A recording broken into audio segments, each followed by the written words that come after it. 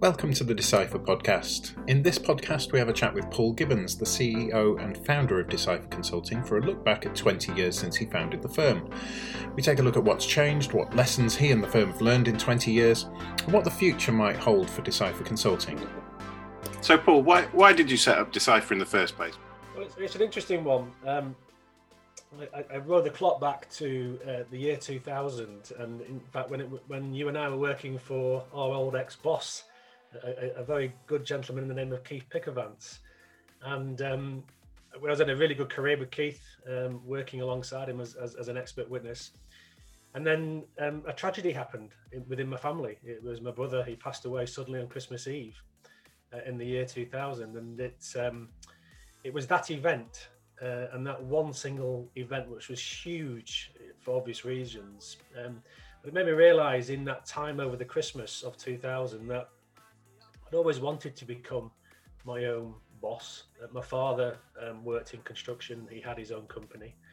And whilst I was in a secure job, working in London, happily doing so, I decided that at that point, that was possibly an opportunity for me to break free, whilst at the same time being supportive to my mum and dad, who needed that support after losing their son.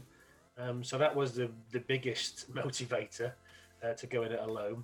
And I started that on the 8th of February 2001. And here we are now, some 20 years later. Mm. Yeah, I do. I remember that year when your brother passed away, and it was, as you say, it must have been a massive thing for you. Massive, but also a massive motivator. You often hear and read stories that something major happens and it kickstarts you. And on this occasion, it was I'd been thinking about it, not going alone, as quickly as I did. And as I say, I was happily working with Keith and yourself, happily in Charterhouse Square and all of that, and well, before that in Shad Thames. But this happened, and it just seemed a calling, as it were, and that's where we were. So yeah. So over the last 20 years, you must have seen a recession or two. Would you describe 2020 as the most challenging year of trading yet, or and if so, why? I think it has been a challenge, but I'm a resilient character, and put a challenge in front of me, and I'll try and get my way around it. But I think the biggest challenge for me is the fact that we've grown the team substantially. So back in the early years of Decipher, it was a few mouths that we had to feed, and a few mouths in terms of responsibility, in terms of people's mortgages and the like. And I felt a personal responsibility to that and to those individuals that, when we first started out in Decipher.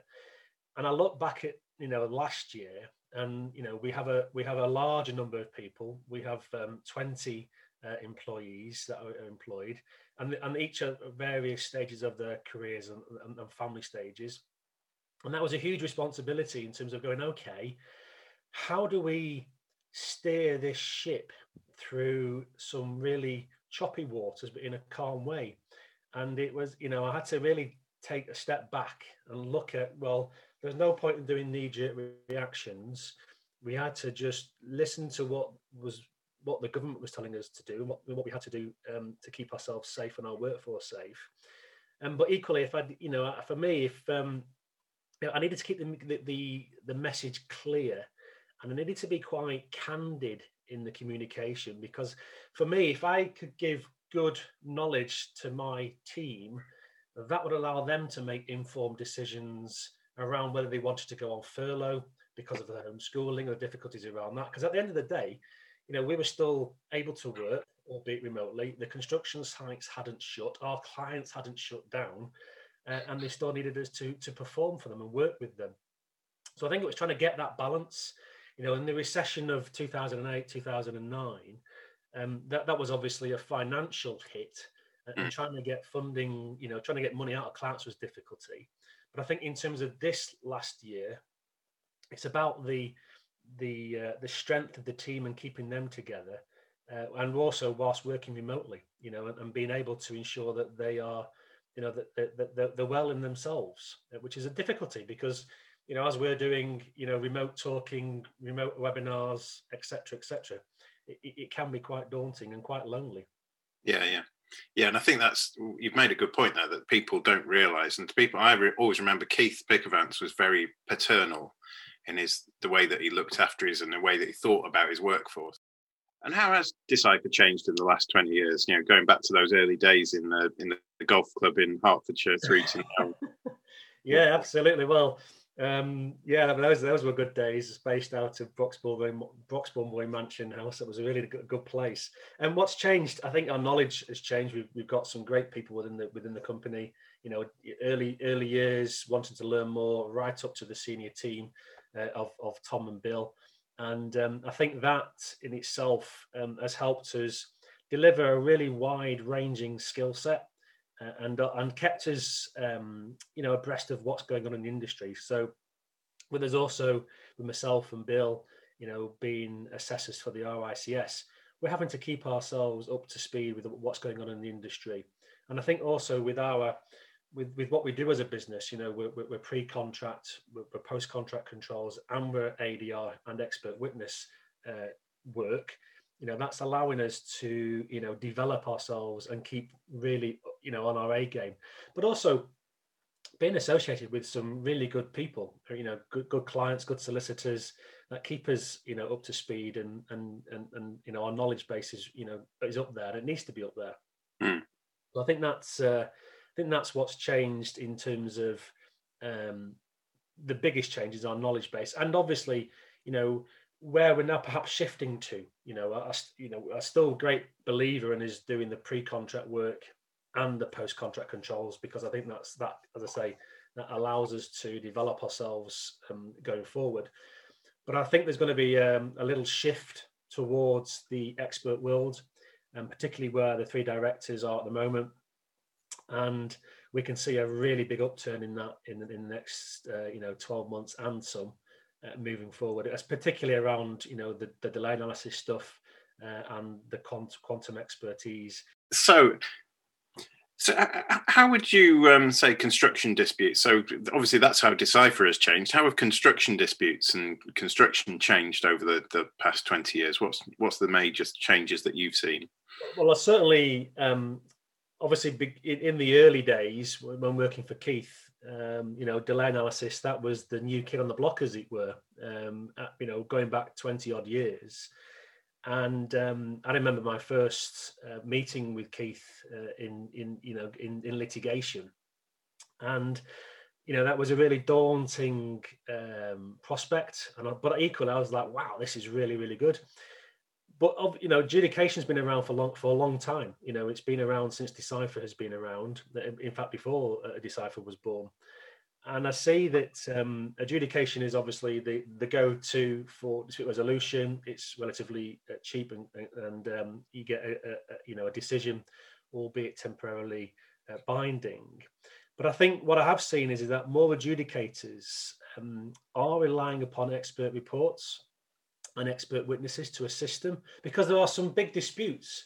I mean, we had one last year, 14 million euros, in dispute, in adjudication, in a 28-day timescale, and that was the dispute, and you just think, wow. And I've certainly seen that to assist the process, then adjudicators are calling upon experts to help them work their way through, the technical experts, whether they be technical as in structural engineering or delay or quantum.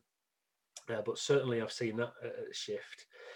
But also I'm seeing perhaps now more going into litigation. I mean, we've had, in the last 6 months, we've had quite a few inquiries for parties that are going to dispute in litigation. So they're not using the adjudication for them. They're going straight to litigation. Reasons for that, I don't know. My personal view might be because maybe some of the adjudicators out there, maybe they're not fit for purpose. Maybe the disputes are too difficult to deal with adjudication, or maybe there's no right to adjudicate within the specific dispute that's been disputed at the time. And I think one thing that we'd like to try and get into more is the arbitration. I mean, we've got with our sister company in the UAE, Hewitt Decipher Partnership. There's arbitrations over there. Quite a lot of them. And I think from our perspective, it's how can we get into that arbitration market as well? And we don't see many arbitrations here in the UK, or we're not involved with them. But I am aware that they are around. Would you recommend your type of work to others interested in consultancy? So if you say there are people listening to this now that are in the construction industry, would you recommend it as a career change or a future career for somebody working on maybe on site or in as a QS on projects at the moment? Yeah, definitely. I mean, when I started out, I cut my teeth, left university, cut my teeth with Costain Civil Engineering on some major projects down in the southeast and indeed the southwest part of the UK. And that was as a quantity surveyor. And, I cut my teeth there and I understood, how construction projects were run. But I always wanted to get further knowledge, particularly around the adjudication and the dispute arena, and indeed the delay side of it, which is where my knowledge came from, the delay analysis. But prior to going, I did contractor side. Then I did client side with the Jubilee Line Extension project. Then I did consultancy side with Keith, and then set up Decipher. And now we wear the 4 different hats. We have the employer's hat, the contractor's hat, the subcontractor's hat when they ask us to go and help them, and we have our own independent consultancy hat.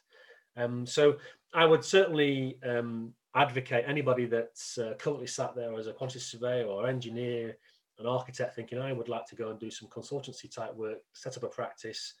So long as you've got the knowledge and you're seen as a safe pair of hands by your governing institution, I would certainly recommend it because it's a great thrill. And you get, I've thoroughly enjoyed the last 20 years of Decipher, and who knows where the next chapter will take us.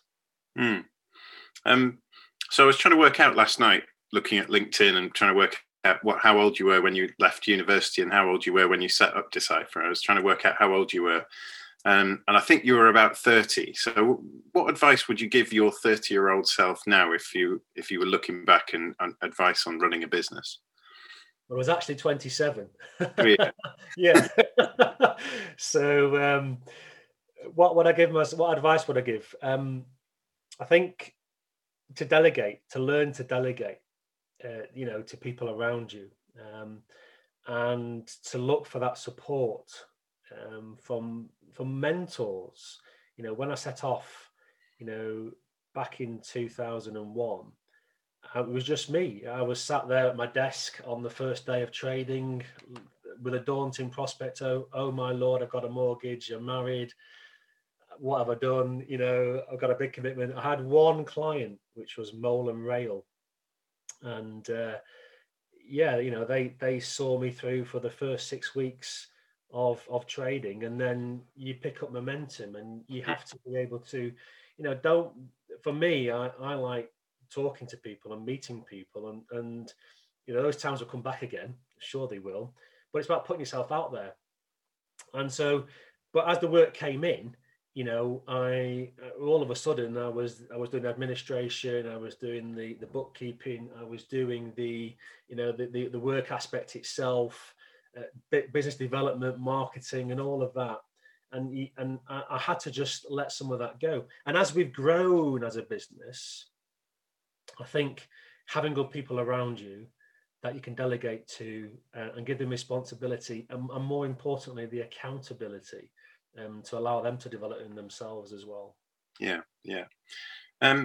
How do you see things changing in the coming 20 years then? So looking forwards now, what do you have any idea of what big changes might come over the horizon? Will we always need lawyers and consultants? Do you think you might be redundant at some point in your life? Do you think we'll be? No, never. I don't think we'll be redundant in so much. And I think the tribunals and the whether they be adjudication or litigation, they will always need a consultant. They will always need an expert and the lawyers to assist the process.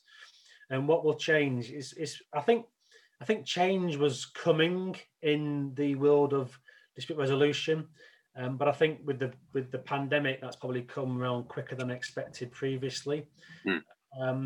And I think going forward, there's going to be much more of a hybrid solution to tribunals and dispute resolution.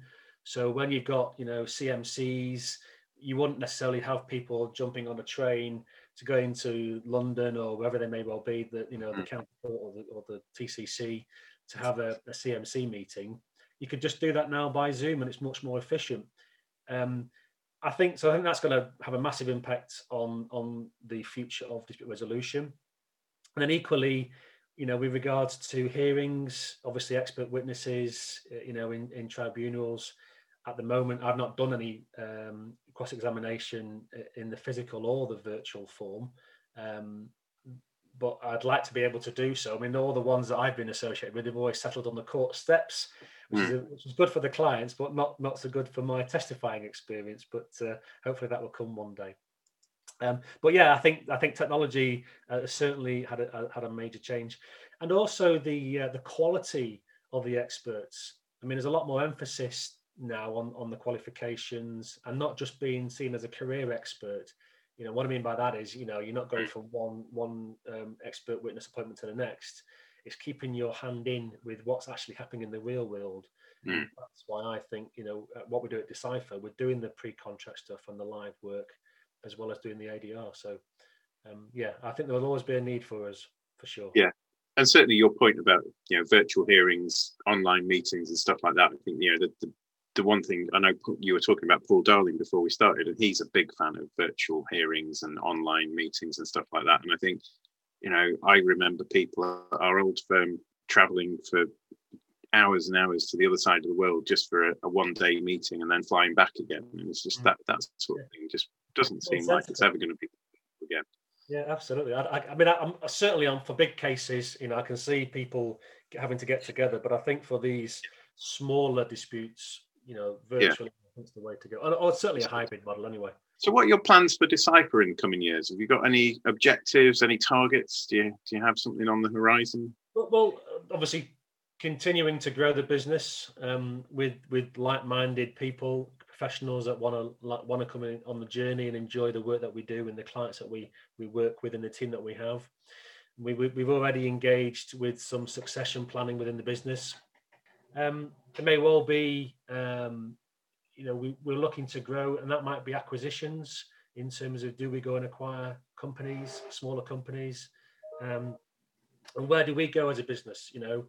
Are we attractive to others? I don't know, but it's a case of how do we move that forward in a positive step? Because the way I see it, when Decipher came into inception in 2001, I founded it.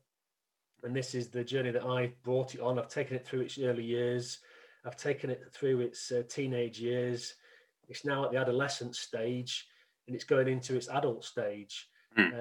And before long, should it go off and get married? I don't know. I really don't know. But equally, there's no barrier. I don't see that. What I'm not saying to the team is this is it. It's going to stay like that. We're looking to grow, and we need to allow the business to grow accordingly. Finally, when you're not running the business, how do you relax? And do you relax? Do you ever relax when you're running a business like Decipher? So it's interesting because I like running. So when I go out running, whether it be first thing in the morning or in the evening, that's my time to just put on some music, or indeed just no music at all, and just listen to what's happening around and zone out. And so that's a bit of thinking time for me. I also enjoy the golf. I'm a really keen golfer. And as we mentioned at the beginning of this, being based at Broxbourne Boy Mansion House, that was, we had 2 office suites overlooking the golf course. And we used to go out playing golf and in the summertime with my business partner back then, Peter Shellard. We would go and play golf at 5 o'clock in the morning, have 18 holes, and then be back at our desks for 7:30, 8 o'clock before the working day started. And it was great to take clients out as well at lunchtime, and it was a really great thing to do. And I'm also this year 2021, I'm the Northwest's Business Golf Society's captain. So we are playing quite a number of well-known courses. So Royal Birkdale, Hillside, Royal Lytham St Anne's, all coming up over the next 10 months, so long as we get out of lockdown. So looking forward to doing that. Thank you for tuning into the Decipher podcast. We hope you found it useful, and we look forward to having you with us for the next one, which we hope will be on the subject of delay analysis. Thank you for tuning in.